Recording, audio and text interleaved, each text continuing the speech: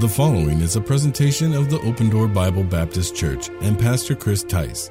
For more audio and video content, please check us out on the web at www.opendoornj.org. The Bible says wealth gained by dishonesty will be destroyed, it'll be diminished. Look at Proverbs chapter 13 and verse number 11. We touched on this last week.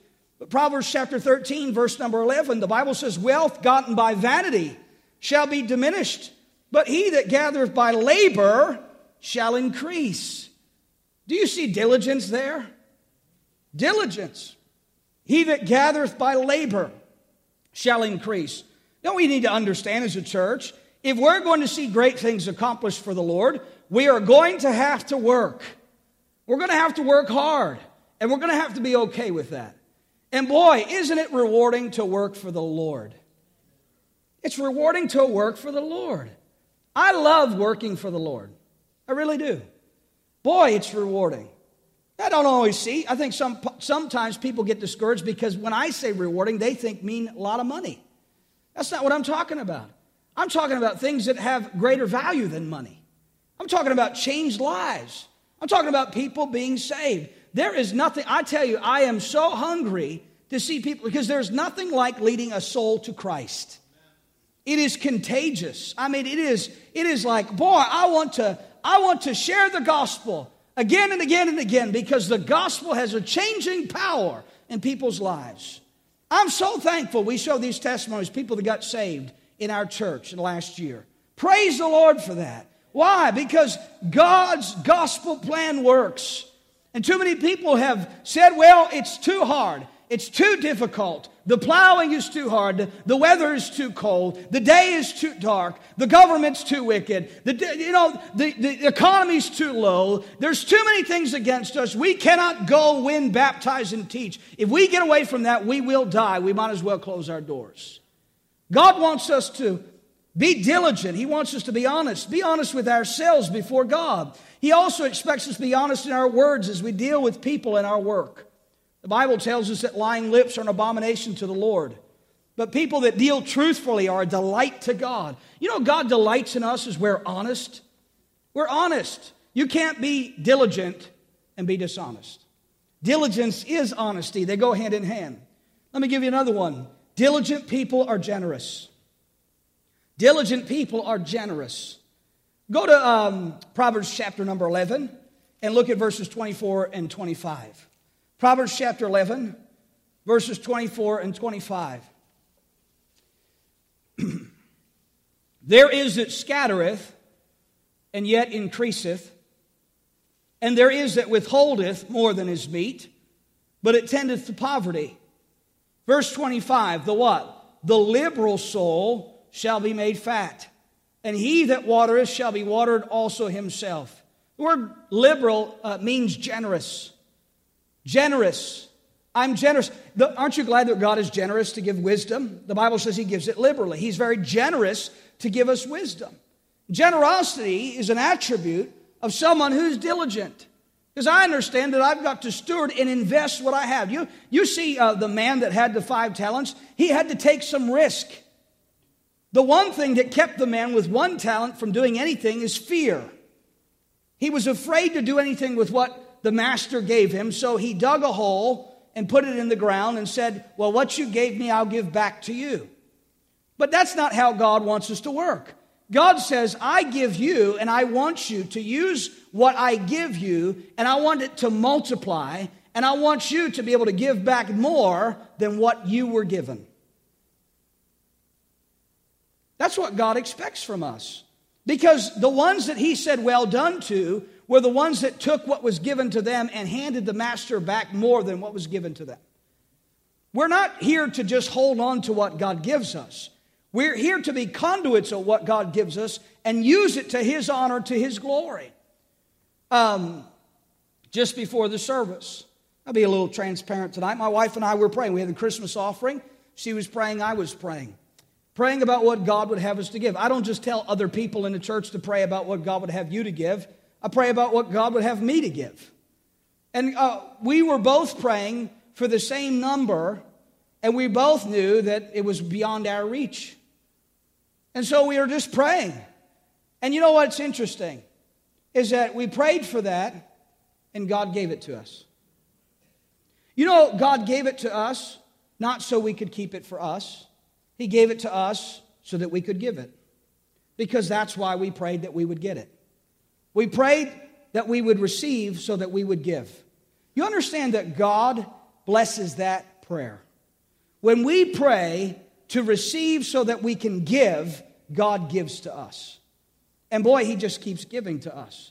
If we pray so that we can keep it for ourselves, not obligated to answer that prayer. Thank God He supplies all our need. But often it's in greed that we pray, not in giving and generosity that we pray. God gives so that I can give. God gives so that I can give. God gives so that I can give generously, want to give. My wife just jokingly, she said to me, I need to start praying for more.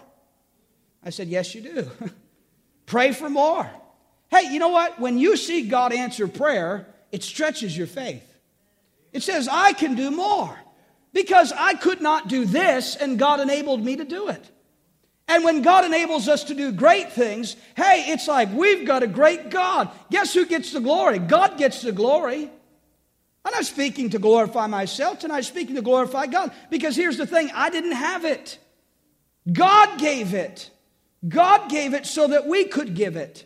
That's what we need to do as a church and say, hey, God, I don't have much, but I understand that little is much when you're in it. And God gives so that I can give. God bless so that I can be a blessing. God help me so I can help someone else. Too many people go to God and say, God help me so I can help myself.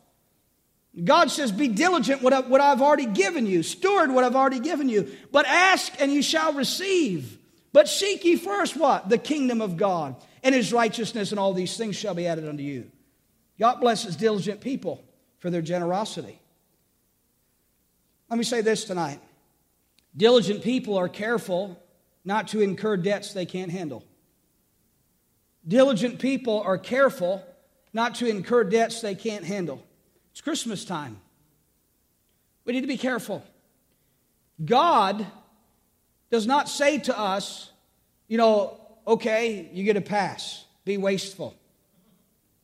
God doesn't say that to us because it's the time of season that we're in. And boy, here's the thing that I understand. My family is not demanding of me things that I don't have to give to them. I want to give a gift. And when did Christmas become a time where we just threw all caution to the wind and spent and incurred debts so that we were enslaved to it for the next entire year until it came around again? That's not wise. That's not what God... And boy, did you ever give a gift that bought someone's love? Or gave a gift that bought someone's friendship? I don't give things to people because I'm trying to buy them. I give them to them because I love them. It's interesting that sometimes we need to be careful as the people of God, that we are diligent and we're careful not to incur debts we can't handle. The old adage is this: when your outgo exceeds your income, then your upkeep is your downfall. It's the truth. It's a dangerous thing for people to become greedy for more and more money, to overextend themselves to acquire it. The generation of the Depression laughs at the generation of the recession. We say recession. What we mean is we don't have enough to waste.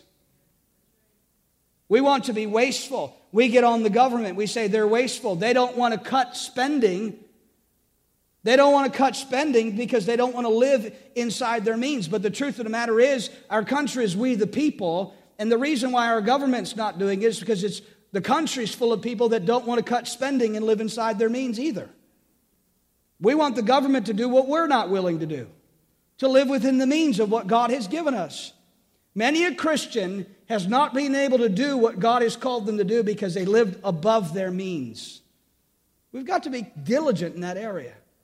Live within the means of what God gives you. And by the way, let me say this to you tonight. I'm not the one that determines your means, and neither are you. God does. God determines my means, and He determines your means. And I'm not to look at someone across the aisle and say because they have more than I have, or because they have larger than I have, that they're living above their means. They are perhaps living within their means as God has blessed them. You understand that as we come into the church of God, there's people with different incomes and different means. We're not here to keep up with the Joneses. This is not a competition in the church of God. We all lay aside as the Lord has prospered us. God has given you. It's not a competition. Giving is not a competition. Giving is you reflecting on what God has given you and you being generous with it and you stewarding it well and saying, God has given me this amount. And by the way, didn't Jesus teach that when he pointed out the widow and her 2 mites? She gave all. What was he saying? She sacrificed. The ones that carried the heavy purses did not sacrifice to give what they gave. But the woman who gave the little sacrificed to give what she gave. And boy, that's great in the kingdom of God. It's great. Diligent people are careful not to incur debts they can't handle. You know, today, if you talk about hard work, wise stewardship, the dangers of debt, and the importance of accountability before God, it's almost like the generation we live in laugh out loud and tell you that the times have changed. You don't have to work hard to make money. You don't have to be diligent. You know, people are sitting around and waiting for a check, waiting to hit the lotto, waiting to strike it rich, waiting to, and they won't even lift the fork to their mouth to feed themselves. I don't want to do anything. I don't want to work. I just want money to come my way. And God, you're like Santa Claus. You're going to deliver it to me down the chimney. God, you're just going to give me my list. God, you're going to give me what I want. No. God says, I have given you the wherewithal. I have given you the body. I have given you the mind. I have given you the talent. I have given you the ability. Use it for my honor and glory and work hard and be generous and be diligent. Our most important task is to be the kind of people God can trust with money. People who are faithful in the way we use what God gives us. Well, we need to be a greater example to the next generation of that, don't we? Be wise with what's given to us. Be wise with what's given to us. I'm not saying that times aren't hard and sometimes we run short and things are week to week and we pray for our daily bread. Been there, done that, have the t-shirt, got it. But what I'm saying to you is we can do better. We can do better. As a church, John Henry Jowett said this, the real measure of our wealth is how much we'd be worth if we lost all our money. How much are we worth? Does money only give us value? Or are we valuable with or without money? Do we only serve when times are plenteous? Or do we serve when we don't have a lot of money? Do we give? You know, character is more important than position, and wisdom is more important than possessions. It is. God doesn't glorify poverty, and neither does He magnify affluence. He doesn't say it's a glory to be poor, and He doesn't magnify being rich. God just says, be faithful with what I give you. With what I give you. There's one who go to Proverbs 13, verse 7. Look at it. There is that maketh himself rich, yet hath nothing. There is that maketh himself poor, yet hath great riches. There is that maketh himself rich, yet hath nothing. There is that maketh himself poor, yet hath great riches. You know, we must not think that the way of the wealthy is always easy. I think sometimes people think that. You know, God blesses people with wealth as they steward what they've been given. I hear people say, well, if God give me $1 million, He might not give you $1 million if you can't steward one. If you won't tithe on $1, you won't tithe on $1 million. If you won't tithe on 100, you won't tithe on 1,000. Well, if I only had more money, if you won't give to God on what you have now, you won't give to God when you have more either. Because more money, more problems, right? You ever have more? And then you go, where'd that go? I have more, have more, have more. And then you just never seem to have enough, do you? We never have. Anybody have extra money tonight? If you do, please see me after church. You know, extra. We don't live in a day of extra, but we do have excess. One of the subtle dangers of wealth is a false sense of security, and that brings us to our next point. A diligent person doesn't have a false sense of security. They're not trusting in riches. Look at Proverbs chapter 11. Proverbs chapter 11, verse 28. He that trusteth in his riches shall fall, but the righteous shall flourish as a branch. We're living in a world that is trusting in wealth. They trust in the market. They trust in the affluence of what we have in storages. Remember the man that built more barns because he had more, and he just kept building barns and building barns and building barns. And God said, "Thou fool, this night thy soul shall be required of thee." What did all that stuff do for him in the end? Well, it didn't purchase him a ticket to heaven. It didn't help him in his standing with God. And all it left was a lot of stuff for his children to fight over after he died. This is the truth. The truth of the matter is tonight we need to understand that God does not want us to find our security in what we have possessionally, materialistically. He wants us to have faith in Him. So when we have little, we trust. When we have more, we trust. But no matter how much we have, we trust God and we use it. Oh boy, we've got to learn to use what we have and not desire to have more in order to be used. Well, if we were a larger church, we could accomplish more. Not until we accomplish everything God wants us to accomplish at the size that we are. That God will bless. When we handle what we have, oh boy, we need to look around the room and say, as God sends people in, are we concerned for their souls? Are we seeing them saved and baptized? Am I inviting myself to be a part of the discipleship process and helping people to grow closer to the Lord and sharpening them? If God blesses our diligent work with success, the next number is a diligent person is careful not to become proud. A diligent person is careful not to become proud. Go to Proverbs chapter 18. Proverbs chapter number 18. In verse number 11. The rich man's wealth is his strong city, and as an high wall in his own conceit. Verse 12, before destruction the heart of man is haughty, and before honor is humility. You know, if successful people aren't careful, they can mistreat people. If successful people aren't careful, they become proud and think, well, I've achieved success because of what I have done. If I remember correctly, as God promised Joshua good success, it was based on his obedience to the Word of God. That he would do what God said, and that would be success. I wonder how many of us would say tonight, I will measure my success on how obedient I am to the Word of God. I will measure my success by how obedient I am to the Word of God. By how obedient I am to what God says I ought to do in my life. Because that is good success. And then God said to Joshua, He said, I will make thy way prosperous, and thou shalt have good success. There was spoil to be had. There were things to be gotten. But Joshua needed to have character. He needed to be diligent. It didn't come without hard work. Look at Proverbs chapter 22, just a couple chapters over, in verse number 4. By humility and the fear of the Lord are riches and honor and life. By humility and the fear of the Lord are riches and honor and life. So it doesn't say we receive riches by pride. It says we receive riches and honor and life by humility. Rich people have many friends, but will those friends remain faithful if the rich people become poor? Look at Proverbs chapter 19, verse number 7. All the brethren of the poor do hate him.